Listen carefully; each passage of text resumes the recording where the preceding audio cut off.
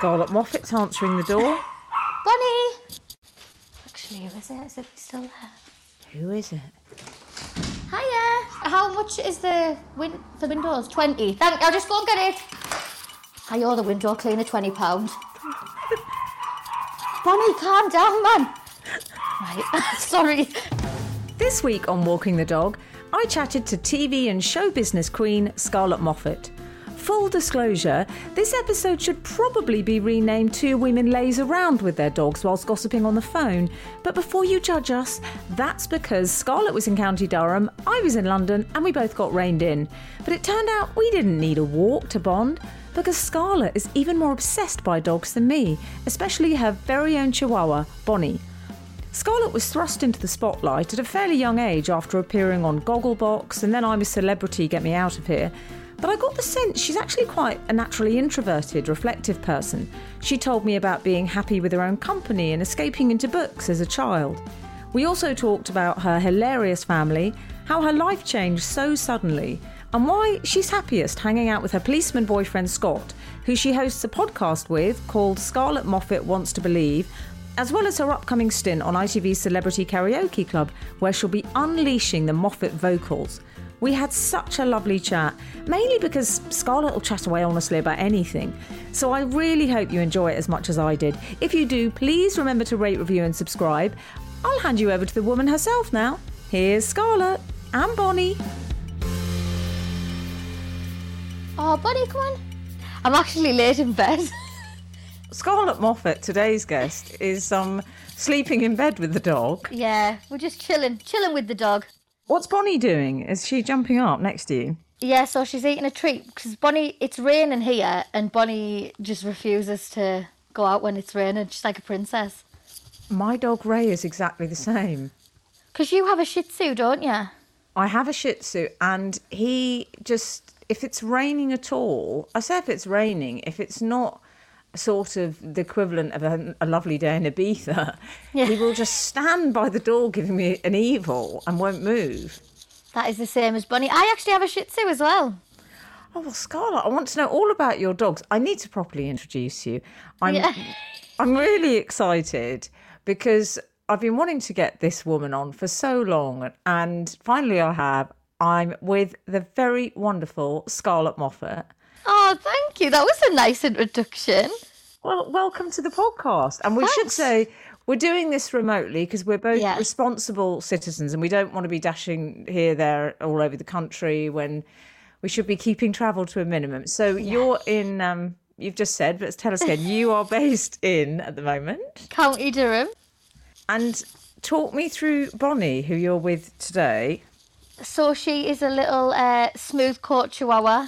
And she's like a princess. But she's 5 now. I actually forgot how old she was. In my head, she's still a puppy. And I keep telling everyone she's a puppy, but she's not really. She's old. And is she your only dog, Scarlett? Have you just... You said you had a Shih Tzu, is that right? Yeah, so I've got a Shih Tzu, but he actually lives with my mum and dad. He got his bits chopped off recently. Right. And he's just completely changed personalities. Like he used to be super crazy and now he's super chilled and like this house is too crazy for him. So he lives with my mum and dad. I'm sure there's a lesson to be learnt from that, gentlemen. Yeah. just don't chop them off. And what's the Shih Tzu called, Scarlett? He's called Harry. You had dogs growing up, didn't you? Yeah, so I've always had a dog in the house, actually, so please don't laugh, because everyone always laughs when and I don't know why I called him this, but when I was 5, I got my first dog, and he was a Labrador called Glenn. Which, now I look back, like, I have no idea where that name came from, and as a 5-year-old shouting in the park, Glenn, it is a bit weird. Why do you think you named him Glenn? I just really like human names. Like Bonnie, isn't it? Because I'm named after Scarlett O'Hara from Gone with the Wind. Her full name is Bonnie Blue Butler. She's named after the first child that Scarlett O'Hara has. A friend of mine once said to me that I reminded them of Bonnie Bluebell. And seeing as her only character trait is being spoiled before she dies, I wasn't sure how to take that. I would take it as a compliment. So you were saying Glenn was your first dog? Yeah. And your parents did they love dogs? Did your parents, your family love dogs? My mum didn't, I'll be honest. My mum, hates all animals, really, which doesn't really paint her in the best light. But she's a very caring person, but she hates, just butterflies, anything. She just hates all animals. But she likes her own dogs, but other people she's not keen on. I want to know a bit about your childhood, because you've just told me that you were named after Scarlett O'Hara, which is so brilliant. And kind of there was a weird, unusual story behind it, wasn't there? Yeah, so my mum and dad, because my mum and dad had me when they were quite young, so my mum was 19, and they couldn't really decide what to call me. And it's quite a big thing, isn't it? Naming someone, that's the name you're stuck with for the rest of your life. So my dad wanted to call me Sigourney because he loves the film Alien, and his favourite character in that is Sigourney Weaver.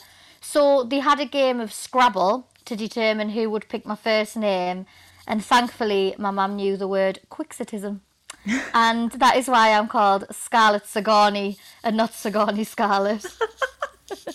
Were you pleased that you got Scarlett instead of Sigourney then? Well, I mean, then I learnt who Scarlett O'Hara was, and she was she wasn't the best of people, was she really? She was a bit of an arsehole. But I think it does explain why I got an A star in textiles, GCSE, because she was very good at sewing. And I think that that side of me was because of my namesake. So your family at that point, it was just you and your mum, Betty. Am I right? Yeah, Betty. Elizabeth. Yes, Elizabeth. I feel I can call her Betty. Yeah, you can. And your dad, all I know is that he has Alan Shearer hair, but is he called Mark, your dad? Yeah, but everyone calls him Toffo. I don't know what. I actually have no idea, but even I call him Toffo, which I know people might think, because I actually sometimes call my mum Betty and my dad Toffo, which I think it's just a northern thing, because I once did that in London, and someone was like, that's really disrespectful, calling your parents by the first name. I'm like, oh, everyone does it up north. I rather like it when people do that, because I think it's sort of relating to them as people, isn't it? Rather than, I don't know, sort of you do things for me. It's kind of, oh no, we're all individuals. I think it's quite nice when kids do that. And everyone has the same accent up here. We all sound exactly the same. So if everyone's shouting mum and dad, you don't know who they're talking to. So I'm interested to know, because you were an only child at that point, and obviously your parents, as you say, were pretty young when they had you. Can you remind me how old they were again? Yeah, so my mum was 19, my dad was 23, and my nanny was 37. So Gosh. my nan, yeah. And it's so funny because I always remember my nan being an old person. She always had chalk ices in the drawer. She taught me how to knit. She was always drinking snowballs. But then I look back and I'm like, in 8 years' time, I will be her age when I was born. What sort of effect do you think that had on you, in the sense that I got the sense when I read your book of you almost being sort of curiously sophisticated and an adult almost for your age when you were a child? Yeah, and I think that's because my mum and dad were my best friends. I was always a bit weird. My dad would take me metal detecting. That was one of our favourite things to do. And we'd go looking for crop circles with Glenn. That was my childhood. So I think, yeah, I always have been a little bit older than my age. I mean, I know what type of person I was at 19, and the thought of looking after another human, now it all makes sense of obviously when you're older you know how to look after people more. And I think a big thing that all brought us together, it wasn't a strict family. My dad would a trick that he used to do is he would pretend that he was stuck down the plug hole in the bathroom, And he would, obviously now I know, he would hide behind the door, and my mum would shout at me and she'd be like, Scarlett, quick, come through. And then he'd be doing a little voice and he'd be like, I'm stuck, help, help. And so my mum would be like, you need to go and get some string, you need to go. So I'd like run to the kitchen, get some string, and then he'd quickly jump in the bath and he'd be like, oh, I'm saved. And I'd be like, oh, Dad, I'm so pleased, because I just don't know what I'd do if you got stuck down there forever. And he must have done that. And then apparently this isn't a thing that lots of people do, but my mum used to pretend to be dead all the time, which actually sounds horrific, but it was the funnest game as a kid. So I remember being about 6 and she would like put tomato sauce on her mouth as if she was like bleeding from the mouth, and then my dad would be like, what are we going to do? And I'd like pretend to resuscitate her and stuff. And like that, at the time it was hilarious, and I'd be like, and then she'd like pretend to breathe and I'd be like, yay, all is well. But then when I tell my friends that, they're like, are you okay? Like, that sounds horrific. The thing is, if the people that you love the most, we can all take the mick out of each other. Anything that anyone else says can't affect you. So for example, I had really bushy eyebrows. Like, I had a full-on monobrow until the age of 12. And my mum and dad would call me Helga Pataki. You know, like the girl off Hey Arnold with the big eyebrow. That was my nickname until I was 12 from my own parents. They'd go, come on, Helga. So then when other kids called me at school, I'd be like, well, I'm not really bothered because my own mum and dad called me Helga Pataki and I laugh about it. So I think really they just sort of taught me how to just have a laugh. Like, if you take back control of joking about yourself and being like, and owning it, no one else can really hurt you. Yeah, yeah. And so it gives you a sort of emotional resilience, I suppose, in a way. Yeah. All of us are like that. We're a really big family and we're all like that. Like, a term of endearment for us is like, we'd call each other lizard lips. Like, do you know what I mean? Like, so we'd be like, you all right, lizard lips? And that's us being nice to each other. And so, yeah, I think because we all did that, and I did sort of feel invincible. I think obviously being bullied is awful, but my dad would say bullies are like sandpaper. The more they wear you down, the more polished you become. And I always took that, and like, so whenever anyone was like mean to me or name called, even though it hurt, I would come back home and then like they'd say, well, what did they say? And I'd say, well, they said that my eyebrows like are awful. And my mum was like, well, they are a bit, aren't they? Like, you don't like them either, do you? And I'd be like, oh yeah. And she's like, so why are you getting upset? And I'm like, oh yeah, I suppose. I don't know, because they're not actually saying anything that I don't think myself. Do you know what I mean? Which sounds really harsh, but actually it just meant that I didn't really care. So like, if someone was like, it's like now, for example, if someone says, oh, you're fat, that I can't get offended by that because I am. I wanted to ask, because your dad was a welder and your mum was, she worked in retail, didn't she? Yeah. And they sound like they had a real work ethic, which obviously rubbed off on you a bit, didn't it? Yeah. And I remember sort of being very envious of my friends because their parents were home all the time. My mum would have to go to work. My dad always started work at 6 a.m. And then my nan would take me to school, then she'd go to work, then I'd come back. I'd sometimes go to my auntie's. She worked at an old people's home, so I would stay there until my mum and dad finished work, and then they'd pick me up. And I used to be so envious. I used to be like, oh, I wish like my mum was one of those mums where I'd come home and like chicken nuggets and chips would be on the table. But then I realised now it meant we could go abroad on a holiday every year, which was like a really massive thing at the time. And I got to do ballroom and Latin dancing, and I got to get the trainers that I wanted and things like that, which I know sound like they're not important, but actually when I look back, I'm like, that was really nice of them to do that. I do always say to my mum, oh, I'm so sorry, because I think a lot of the time I did make them feel bad. And they'd say things like, well, we go to work because otherwise we wouldn't be able to do nice things. And I'm like, I'm not bothered about nice things. I just want you to be here. But it makes sense now that I'm older. Yeah. And I think, as you say, I realise that, you know, with my own family, you only realise that with age, don't you? And as you get closer to the age you were when your parents had you, you sort of think, gosh, how did they do it? You know, what they were I know. juggling. And I remember I'd look at my mum's because she had like a diary and it would have her days off in. And I remember occasionally, if she was off on like a Wednesday, on the Tuesday night, I'd pretend I was ill. I'd be like, oh, I just really don't feel very well. And she's like, is it because I'm off work tomorrow? And I'm like, I had no idea. So then I'd like stay off school, like I'd pretend to be ill. I used to like put my hand near the light bulb so that it was hot, then touch my forehead. She'd be like, right, well, you can have a day off tomorrow then, but you've got to do your work. And then I'd quickly do my schoolwork on a morning and then just spend all day with her. And like, I didn't do it all the time because then she would click on, but I remember doing that just so I could literally have like a full day with my mum while she was off work. well, I used to pretend to be ill quite regularly. And in fact, I'm getting the impression I relate to a lot of your behaviour as a child because you strike me as something of a drama queen. And as a fellow drama queen as a child, I can say that. So as an example of something I did, and now you're going to have to confess some things, I once wrote my mother a birthday card saying, dear mummy, please have a happy birthday, because if you don't, ... in caps, it will ruin my whole life. Love, Emily. So that's where I am.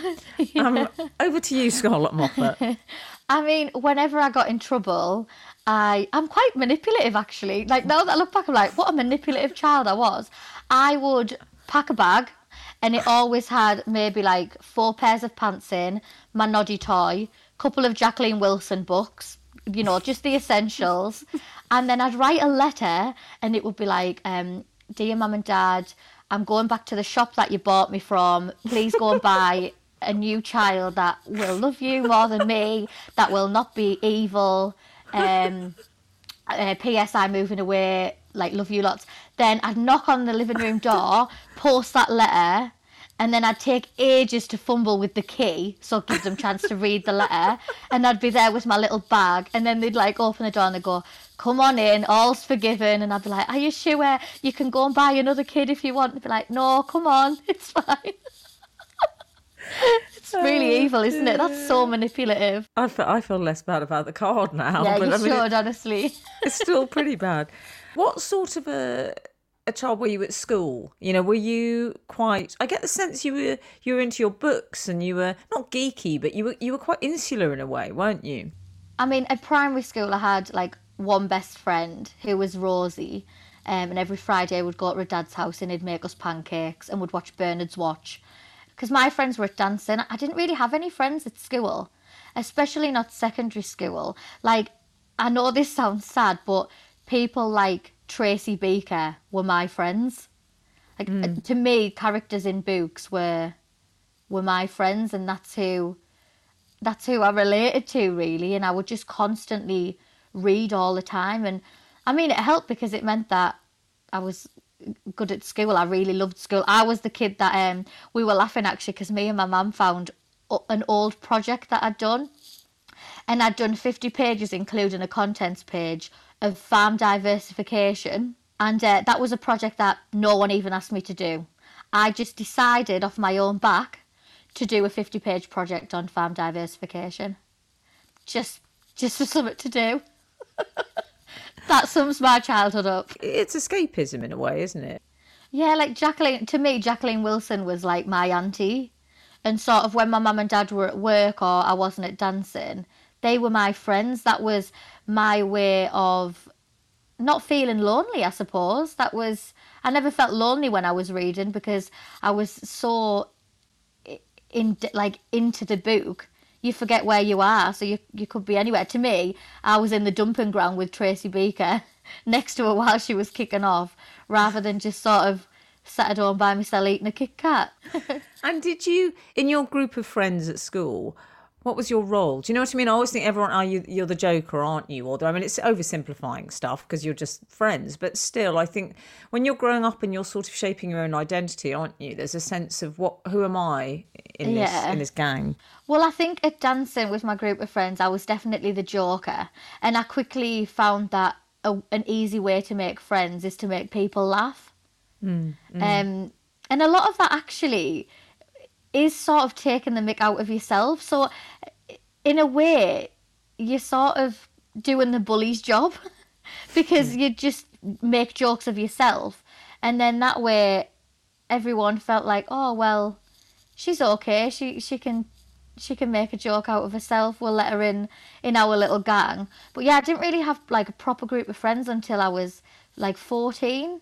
And I spent like a lot of time with my mum and dad. And actually, my mum always says, oh, I wish I'd never done this. But I sort of tried to fit in.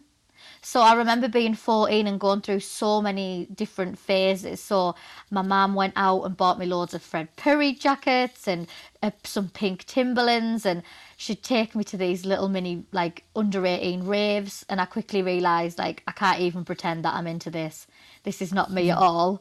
Then I went into a goth stage, and my mum got me loads of eyeliner and loads of CDs, and I think that's the difference between when I was a teenager and my little sister, because my little sister's 14 now, and we really encourage her not to fit in, because you just quickly realise like that they're not real friends anyway. But as a kid, it means so much to fit in. Like you just want to.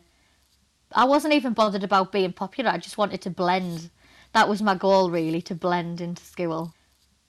Sometimes I think it's going on to do something different or creative. It requires being a bit other, which means you stand out at school because you're not like everyone else. Yeah, I definitely think that, but it's just, and it's so hard to explain when you're a kid. So when I try and explain that to Ava, sometimes I can see her eye rolling me. But I'm like, just because she does things like Dungeons and Dragons. Her friends have got like an anime group. Like they're really different. Like I'm so happy that she's just unapologetically herself. Because I wish that I'd sort of had the confidence to do that, really. I wanted to ask about when you got into ballroom dancing. How did that happen? So my mum always loved watching like the very, very first Strictly Come Dancing. I'm not even sure it was called Strictly Come Dancing. It was on in the 80s. And so she loved that. So when I was 4, she actually took me to my first dance lesson. And I just loved it. Like, and I can still now smell the inset hairspray. Like, still now it is engraved in the back of my throat. We used to put shoe polish on our hair so that it was really shiny. I remember you couldn't really get fake tan. So we used to get mini rollers, like what you roll paint with on walls, and bodybuilder tan. So, I mean, no wonder I got picked on, because, like, I remember once being 11 and going to school, like, full-on Oompa Loompa style. Like, I could blend into mahogany furniture. I was orange. It was ridiculous. And, like, it just did not come off. Like, we used to have Dettol baths to scrub the tan off. Oh. And your mum, presumably, as well, you were saying, she was working long hours, as was your dad. And that's quite a sort of a full-time job almost, isn't it, going to the competitions? And presumably there's a big financial outlay as well, is there, with the clothes and the sequins and the... It's only when I got older that I realised, like, I think practically my whole mum's wage sort of went on that dancing. And it's funny because I was one of the only kids that sort of went to like a normal school, like a normal school. A lot of them went to private school and everything, and so really it was quite a weird environment to be in, because everyone was quite well to do, but I never ever felt like I wasn't. I never felt like an outsider, or like my mum always made sure that I had private classes, and I did quite well, really. Like I was one of the top ones in the dance school, which I'm very proud of. I always feel like I'm being a big head, but I was really good. Why did you stop doing it, Scarlett? So I got to 19 and sort of got well, I was at uni, and then I was like, oh, there's these things called men and vodka shots. And I was sort of too busy going out that it just sort of took the back burner. And then I always had every intention of starting again, but like a year went by, and then 2 years, and you realise that your fitness level's gone down, and everyone who wasn't as good as you is now better than you because they've been going. So I just never started it again. It's one of my biggest regrets, really. I wish that I'd kept on doing it. But then hang on, you must get the Strictly call every year. They must be dying for you to come on. Or are you too professional? Do you think that's a problem? I haven't danced for like 10 years. And I think now if I was to dance, I probably would look like a sack of potatoes moving around the dance floor. So I don't know. I think maybe they think, oh, she's danced before. But I mean, let's be honest. A lot of people on that dance floor have danced before. Like, coming out week one doing, like, the splits and stuff. I'm like, this isn't your first rodeo, is it, hon? I know some of the guests are like, isn't it like Wayne's Sleep? Or it's like, okay. Come on, do a full tap routine. Like, just learnt it in a week. They've done amazing. Well done. And they'll do the video, you know, when they do the video of him breaking down crying, saying, I just can't do it. I'm no good at dancing. And I was like, really? By week 3, they're strapped to the ceiling doing full flips. Wayne, I thought you were the principal dancer of the Royal Ballet. That's weird. You're crying. Tell me, Scarlett, you had a really difficult moment, didn't you, when you were hit by a car when you were about 11? Yeah, so I'd actually just learnt how to ride a bike without stabilisers for about maybe a month, like of actually being confident. And this car came whizzing round the corner and bumped my wheel. And I just remember sort of like, it felt like about 10 seconds. It was probably half a second. I was like Peter Pan. I literally flew through the sky off this bike. And luckily I had a helmet on, but I smashed all my chin and my teeth.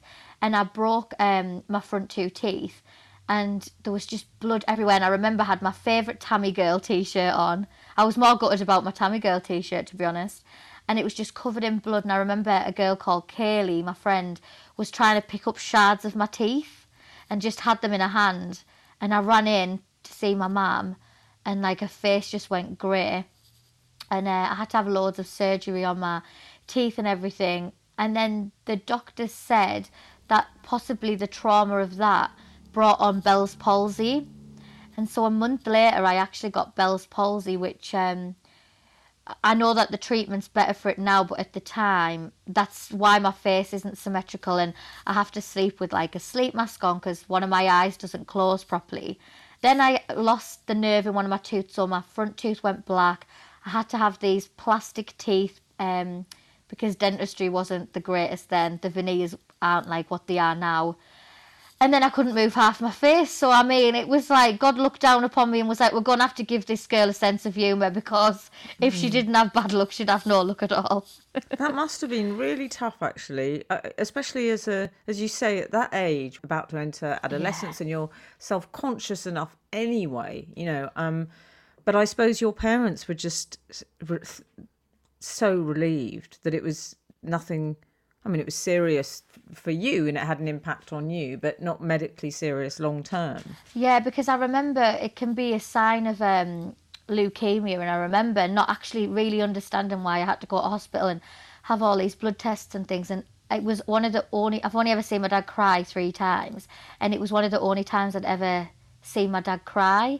And I remember him making a joke of it because he used my socks. I had to take my shoes and socks off, and he used my sock to dry his eyes.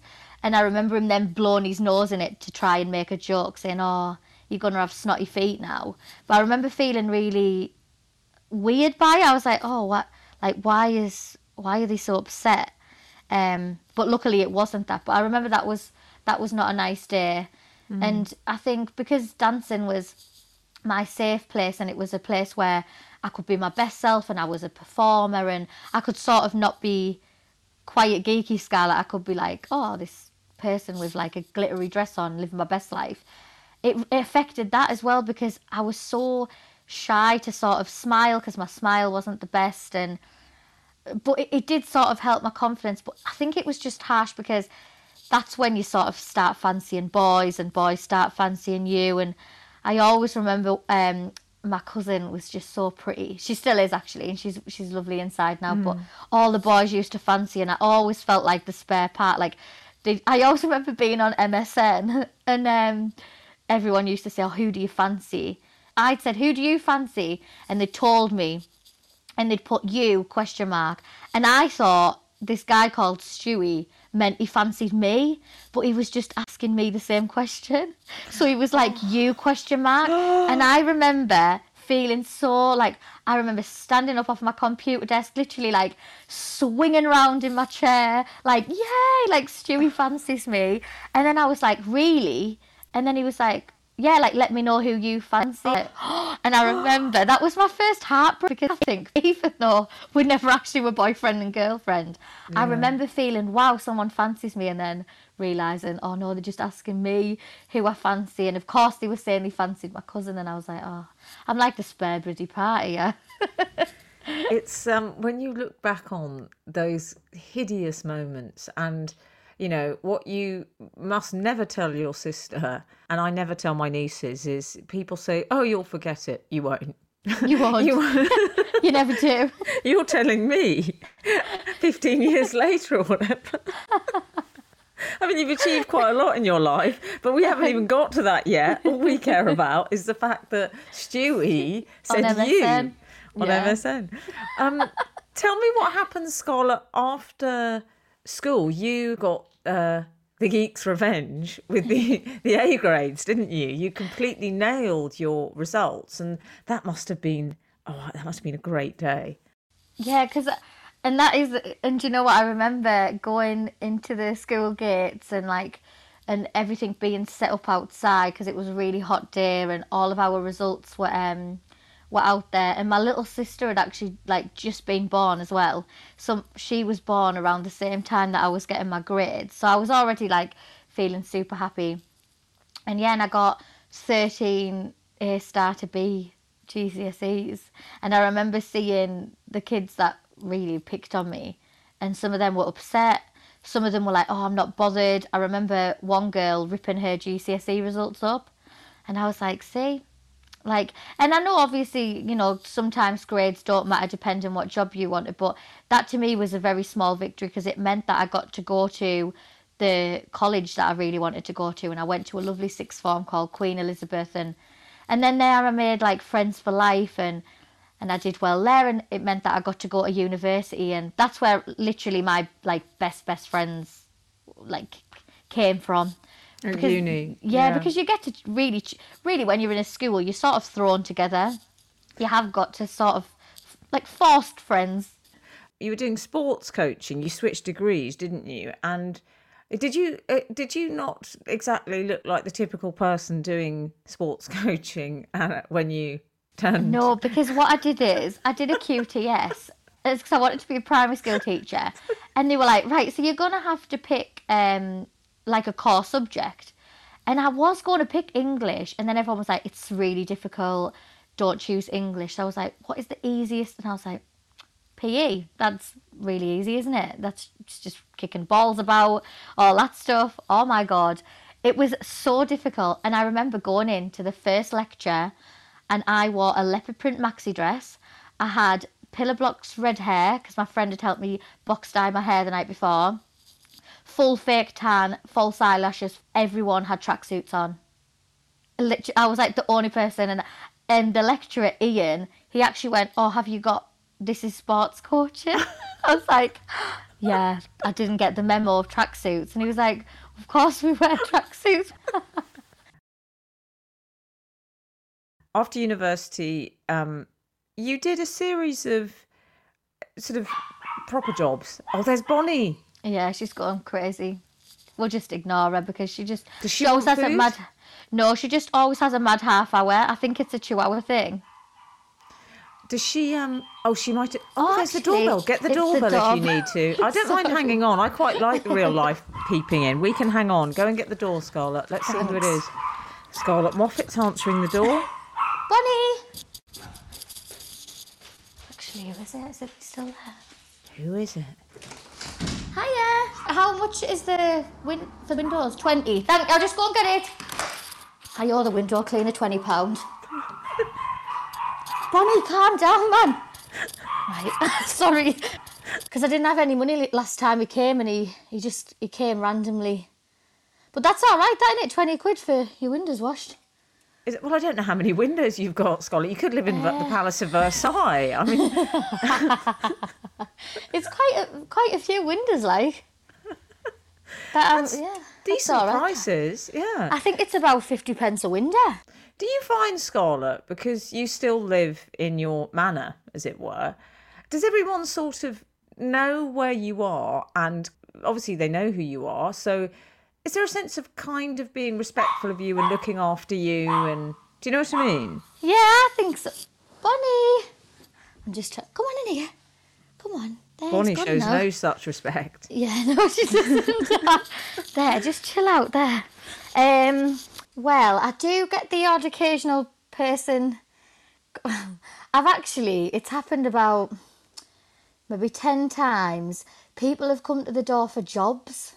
So, like, they've come to the door and said, oh, would I be able to, like, do your makeup? Like, and I'm like, yes, but it's a bit weird you're coming to my house. Like, I don't know who you are. Yeah. But I understand and I completely get that, like, oh my God, she's really going mad. I think she thinks he's still there. She's... Bonnie! Come on! Why are you doing that? You're normally good. Scott, just take her... He's actually still in bed because he didn't finish work till 7. Oh, hi, Scott. That's Mr. Scarlett. Hi, Scott. There, I've put her with him. Yeah, because he was on night, so he's still in bed. He's not lazy. It's 12 o'clock. He wouldn't normally be in bed at 12. Although I am. I've got no excuse. What does Scott do? Are we allowed to know what Scott does? Yeah, so he's a police officer. I mean, that's the dream. I always used to say when I was younger, I said, oh, I'd love to be with a man. And suddenly he'd get one of those lights out and just put it on the top of the car. You know when they do that? Oh, it's all I've ever wanted, Scarlett. You can borrow Scott whenever you want. Talk me through when you left university and you did a series of... You worked in shops, didn't you? You worked in Asda and places like that. Yes, I've always had, like... So my first job was when I was 14. I've, like, just always had jobs, whether it was, like, helping out at the dance school or... while I was at uni, I worked at Asda, I worked as a shop girl, I handed out leaflets, I worked at Topshop, I worked at Clinique for a little bit. Oh, did you? Yeah. I've had so many jobs. I sort of, like, got a job to suit. So, like, for example, I got a job at Topshop so me and my friends could get discount. And then I got a job at Clinique so that we could get free makeup. But yeah, when I left uni, it was really hard because it was like there was the recession on, and I remember sort of going to the job centre and had all these qualifications, and they said, oh, we're going to send you on a CV course. And I was like, what? And they said, yeah, we're going to send you on a course, it's for a full day and you learn how to write a CV. And I was just like, well, I know how to write a CV, like what jobs are available. And like every time I tried to get a job in teaching or coaching, they would say that I needed more experience. And I was like, well, if no one gives me a job, I'm never going to get experience. So it was like this really vicious circle. And so I ended up just sort of getting lots of odd jobs. And then I got a job working as a disability advisor, which was a really like fun, rewarding job. And I worked at a call centre as well to make a bit more money. And then my friend Tommy rang and said, oh, you know quite a lot of people. Do you know anyone who'll do this TV show? It's like a little audition. We'll come to the house. And I was like, oh, well, if you explain what show it is, I'll let people know. And he said, right, so you watch the telly? And I went, yeah. And he went, nah, that's it. I went, bloody hell, Tommy, they'll make programmes about anything these days, won't they? And he was like, no, it's really good. It's had one series out already. And I rang around and no one, literally everyone was like, no.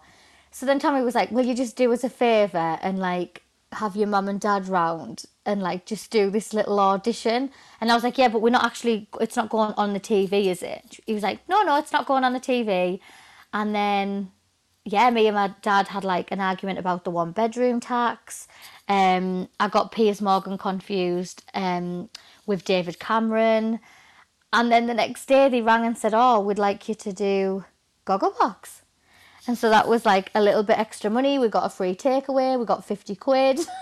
And how did your parents, when you explained it to them, Scarlett, do you think there was a sense of them sort of just thinking, oh, we'll just do this as a favour for Scarlett's mate? That's sort of why you went into it. So was that quite strange when suddenly you were going to be on TV every week? Yeah, definitely. And it was actually my dad, the man who says nothing whilst filming Gogglebox, who was like, oh, well, what's the worst that can happen, really?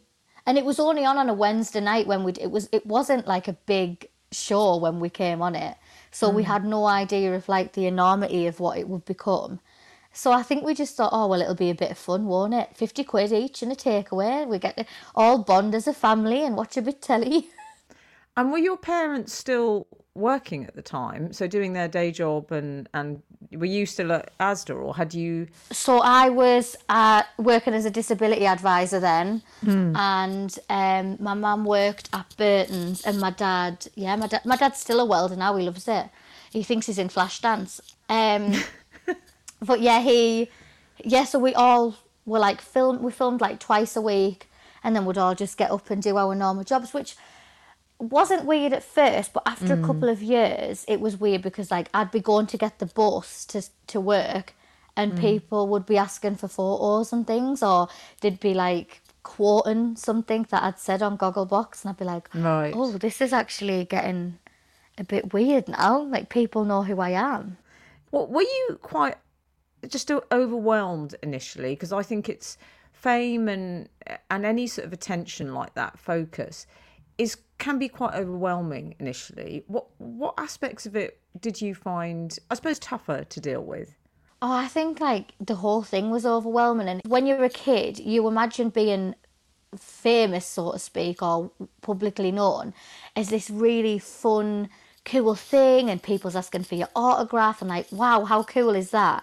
And then when it actually happens, you realise that a lot of your time is taken up. And all of a sudden, you can't just go to the shop with no makeup on and your hair on top of your head, or you can't go on a night out and be silly and get drunk and dance around with a mop in case someone's there with a camera or their phone, or and so you do start at the beginning. I really I just kept overthinking all the time. Like it got to the point where I didn't really go out a lot because I didn't like to, because I don't like to be rude to people, so I'd end up chatting to people for like half an hour, like the amount of trains that I'd missed because I just didn't want to go, oh yeah, I've got to go now, because in my mind that was really rude. And like a couple of times when I had said to people, like especially like when Ava was only little, so I think when we started Ava was maybe 8 years old, and if I was doing something with Ava, like I don't know, I remember taking her to paint some pottery, and people were videoing us while we were painting pottery, and I remember feeling like really like angry because I was like, oh, like she's only 8, so why are you doing this like to us? And I remember getting really frustrated, and for a long time, like sort of just not really wanting to go out the house because I thought, oh, well, it's not the same anymore. I don't think that now, like I've learned how to sort of deal with it. And now I take it as a massive compliment that actually people know that I'm approachable. Because I mean, there's a few people I've met off the telly and I've thought, oh no, I'll not ask them for a photo. So it's nice that actually people think, oh yeah, we can go off to Scarlett, she's one of us. I get this sense of you being, in a way, quite an introverted child, with your head in a book. Even if you were capable of being funny and mucking in with the family. And then you find yourself in essentially an extrovert's life, you know? And I wonder if there was a bit of a process of adjustment with that as well. Do you know what? That's so nice and refreshing to hear that, because so many times I try and explain that I'm actually quite shy, and people are like, well, you can't be because of your job and the way that, but I actually am. Like, I have a very small circle of friends. I tend to do a lot of things in the house. I'm quite an indoorsy person. I don't really like going out for drinks. I sort of have house parties where I feel comfortable and stuff. And yeah, it is really hard to try. And I think sometimes, like, not rude, but I think sometimes when I'm sort of feeling a little bit shy, or like when people come up and I'm on my own, I'm not with my mum or anything, like say if someone came and sat next to me on a train and chatted, it would take quite a while for me to sort of like warm up. And then I'd constantly feel myself apologise and being, oh, sorry, like I'm actually quite shy. And so I do feel like I massively had to sort of learn how to cope with being in a room with a lot of people wanting to chat to you.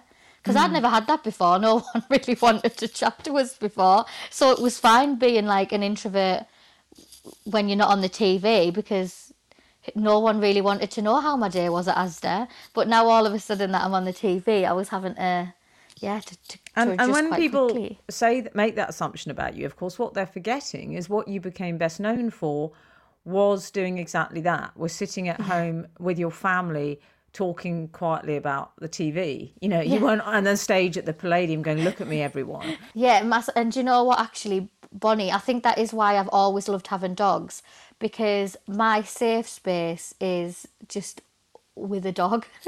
Like, I love just sitting and, like, I don't even have to be watching anything. I can literally just... When I go down London, because I normally go to London maybe 3 times a week, I always need a day after to do nothing. And I probably come across really rude because I don't even look at my phone, and then I always have to play catch up. But it's because I always just, it's so loud to me. And that's why I moved back up north, because it's a lot quieter here and there is space to sort of just stick your wellies on and walk your dog. And I loved London, but it was just so busy all the time.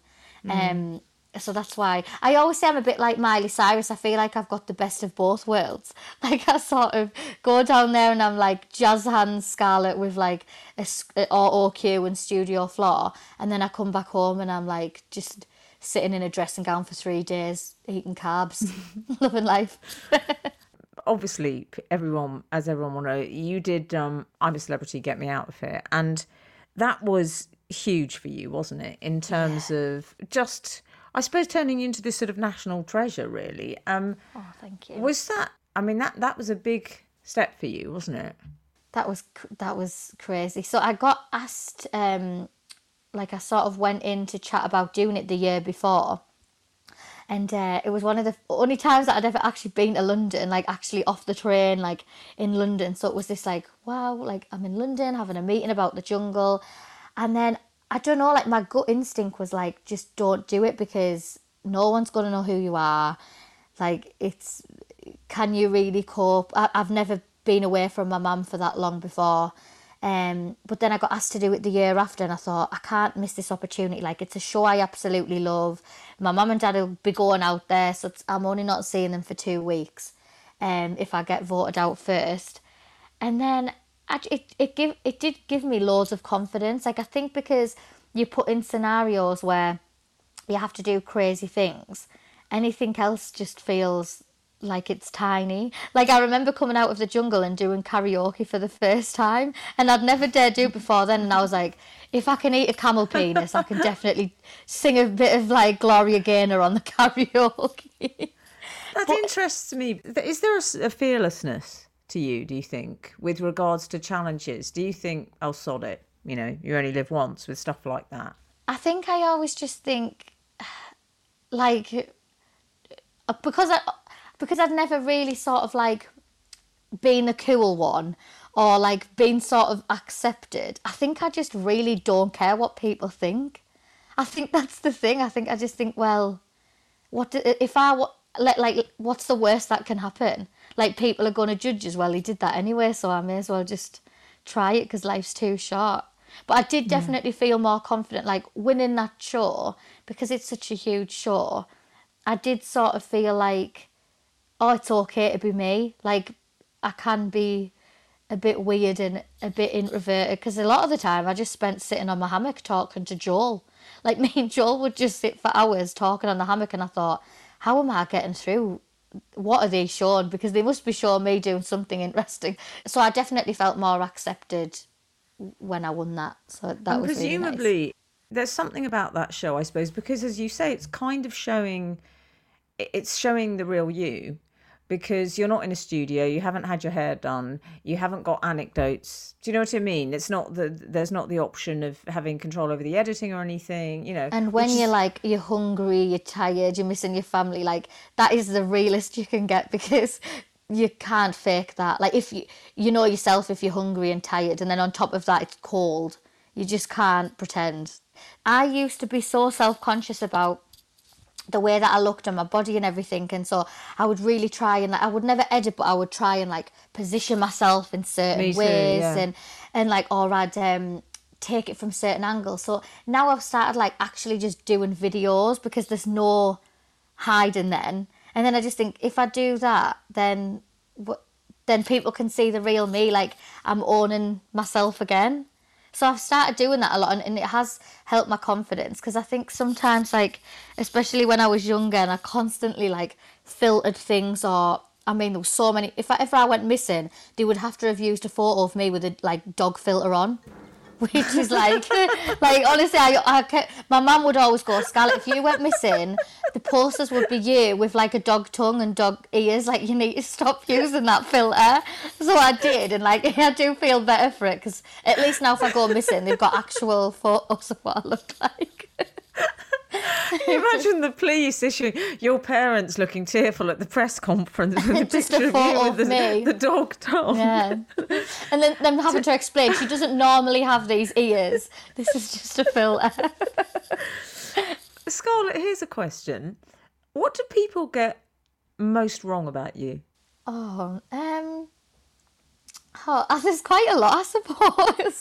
I think people well, a big one is people assuming that I'm like really loud all the time and I'm like super confident. I'm definitely not super confident. And another one, like, and I don't know, maybe it's the way I've portrayed myself, but people always assume that I'm thick. Like, I get quite a lot of like stereotyping of people just assuming that I'm stupid. I don't know if it's like my accent or whatever, but like I always remember filming and this producer sort of explaining the same thing to me 3 times, and I was like, oh yeah, that's fine, I understand, and then explaining it again, and I was like, no, really, like I understand. And I don't know if it's just because people just think I'm from the north, therefore I must be stupid. I don't know. That's well, I was going to say that's interesting. That's very hurtful and unfair, isn't it? How do you react in situations like that? Are you a confronter or are you a people pleaser? I appreciate people pleaser. Massive people pleaser. Although sometimes I do just like, because I find it really difficult to sort of be arsey with people. Like in my head, I've got a whole sort of like, I'm almost doing a soliloquy in my head. Like, I'm not saying it out loud, but inside I'm like screaming, like, I know I'm not stupid, you're the one that's doing it wrong. But then I'll just go, yeah, that's fine, okay, thanks for that. Like, but inside I'm screaming.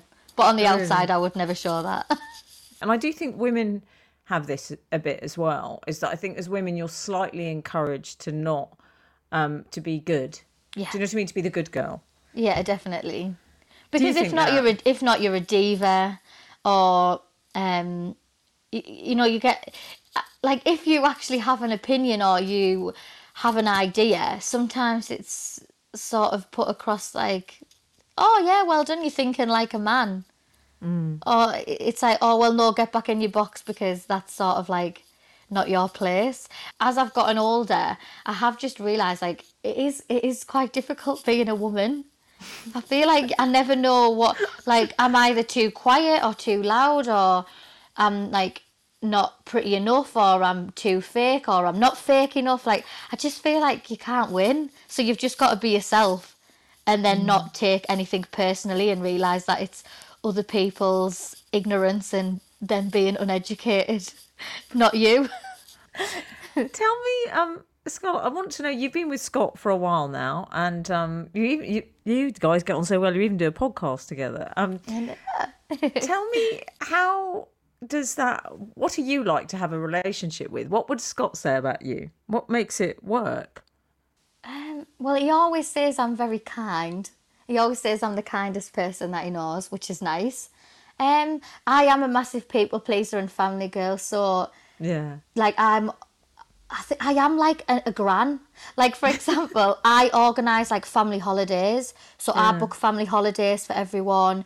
I have like Christmas at my house. I have birthday tea parties at my house. And I have done that like for 8 years now. So I am quite like a nan. That is I very much like being the mother role.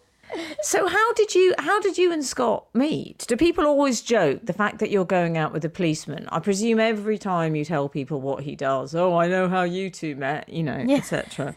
Yeah, they do actually. But we've known each other for 12 years. So we've known each other like a very long time. And to be honest with you, I am going to be honest here, and he will appreciate me saying this because I don't ever admit it. But I had actually tried going on a date with him a few times, but we just always sort of like, I was either, when he was single, I was dating someone, when I was dating someone, he was single, so like it just never sort of like matched up. But then now it did. So we actually we like met in town and then started chatting, and then I actually had like a weird pap outside my house that was sort of trying to take photos inside my house. So I rang the local police station. I didn't 999 it. I was like, that isn't important enough for 999. And Scott actually came to the house to deal with that. And then I was like, oh, and my friend was in the house with me at the time, and I was like, oh, he's so fit, like I really fancy him. And then Liam was like, well, why don't you just comment on a picture on Facebook? So I actually commented on a picture of him and his dog, Toby, and I put, oh, cute, and the dog. You see, that's quite bold. I'm impressed. And then I'd had a couple of drinks. Do not think I did that sober. Like on the morning, I was like, I can't believe that I'd done that. But he commented back with a smiley face. Yeah, I was absolutely wounded. But then all of his friends were messaging him saying, why are you so bad at flirting, Scott? Oh, so really? Then he got a couple of tips off his friends, and then we started chatting on Facebook Messenger, and I was like, he was just taking too long to ask me on a date. And I was like, look, do you want to go on a date or not? Because like I don't have time for pleasantries. Like I'm just so busy. I've got an idea, Scarlett. You could have sent him a message saying, who do you fancy? And then he could have replied, you. And then I'd be like, oh, I fancy you too. Oh, you meant who do I fancy? Because that always goes well for you. Yeah, that actually is a good line for me. Oh no, I'm starting to feel sick thinking about that. I'm feeling sick. I'll feel sick for the rest of my life about this. It keeps popping into my head. So you must have, with you and Scott, what do you think makes it work? What do you think? Because I don't know if you've had your heart broken before. I have. And yeah, I have. It's awful. When you look back on those relationships, Scarlett, when I do, I think there were red flags all along. Yeah. From the start. Honestly, like, and I just wish I'd listened to my mum. I don't know why, because my mum always knows best, and I'd constantly find myself lying for people that I was in a relationship with, or I'd find excuses. So I'd be like, oh well, no, maybe his ex is just messaging him because he's a nice person and that's why he's replying. Or maybe he got in at like 7 a.m. And messaged his friend saying, say that I was with you instead of a house party, because he's trying to spare my feelings and not make me overthink. But no, it turns out should have just listened to my gut instinct and my mum, because that's always right. But with Scott, I always chose people, and again, I do think this is very deep, but I do think subconsciously I chose people that were sort of like aesthetically out of my league, because I'd always been that kid that could never get a boyfriend. So I think in my head, me choosing people who were like proper gym bods and were like the popular ones in the town, that was my way of like reclaiming my teenage years back of never being able to find anyone. But with Scott, like he's obviously I fancy him, but he's just like a really lovely person. Like, he's really kind. I never worry. And it's took me a while to get used to sort of not having drama. Like, we'd just go on a night out, or we'd go for food, and then we'd come home, watch a bit telly, and that's the night. Whereas before, there would always be some sort of drama or argument, and it's like I'd almost got used to that, and I thought that was a way of them showing me that they cared, that they would shout or like, and then I just realised, no, that it was just so wrong, and I wasn't really in nice relationships with people that were nice people. I did get used a lot, and like the fact that some of my exes, you know, went on Take Me Out straight after or applied for Love Island, shows the sort of reasons why they wanted to be with me, really. But Scott isn't like that. I can't imagine him applying for Take Me Out. You're very, I would use the word emotionally literate, you sound. Have you had therapy at all? So I have, but only for a short time.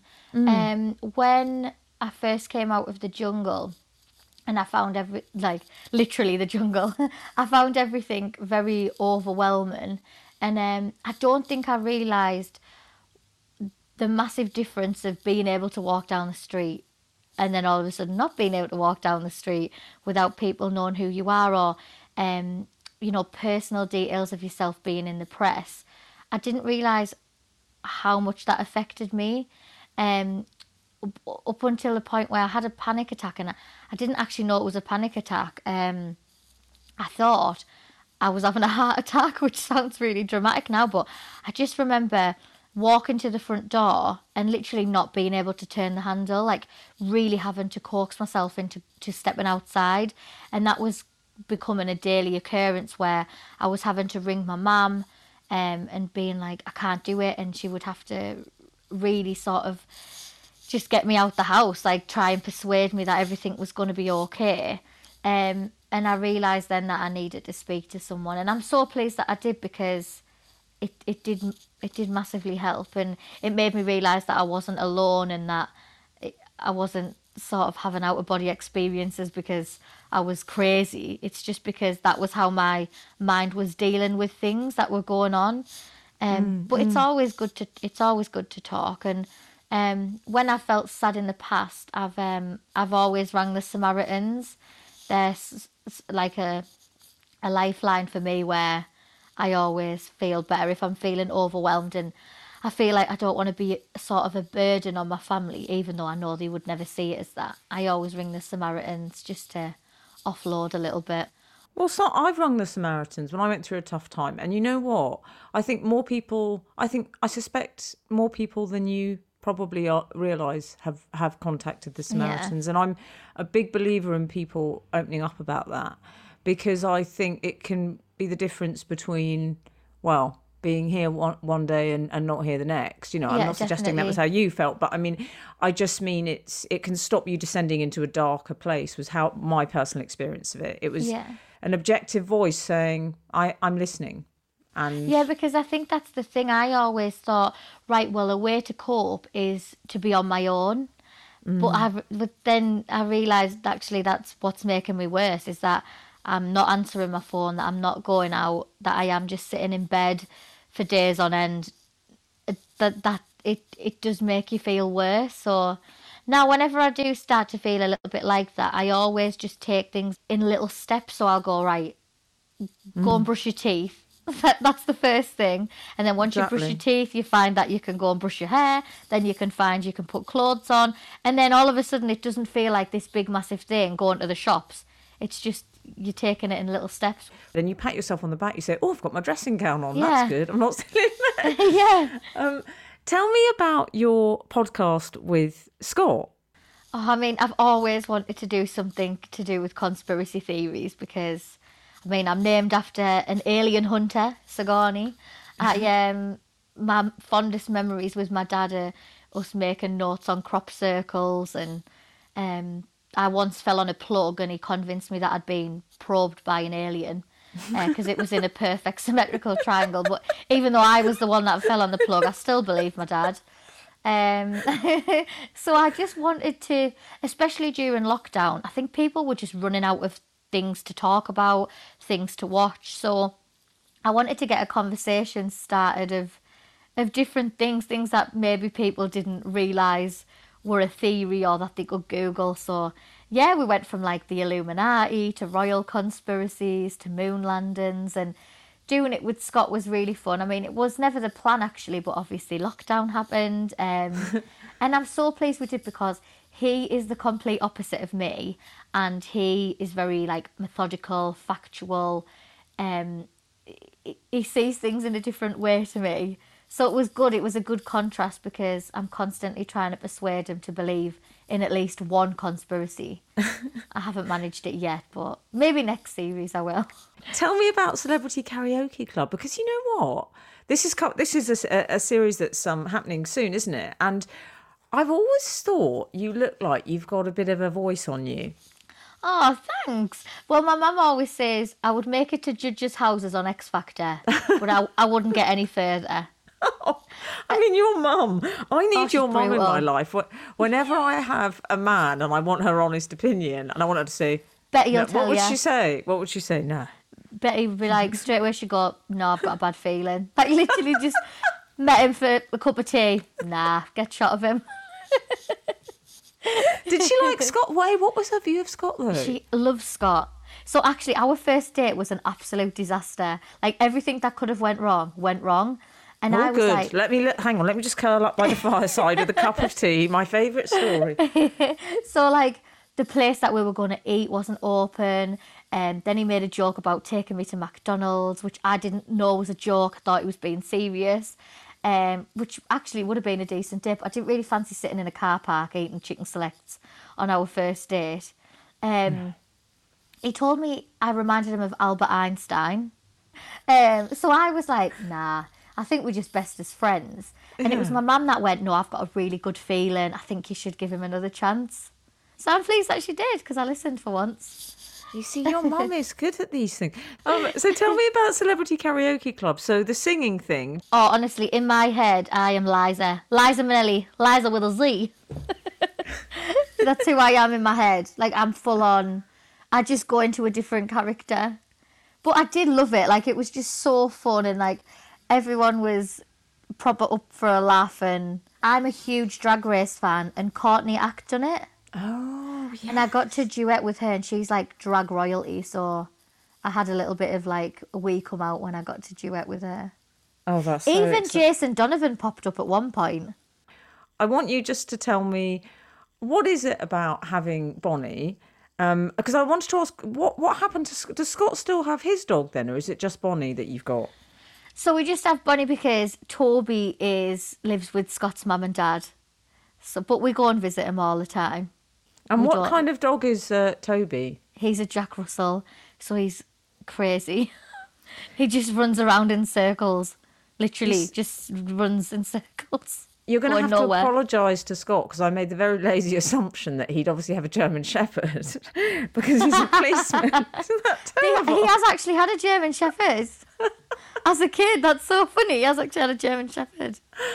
Tell me why Chihuahuas and why Bonnie, and what does Bonnie mean to you, I guess?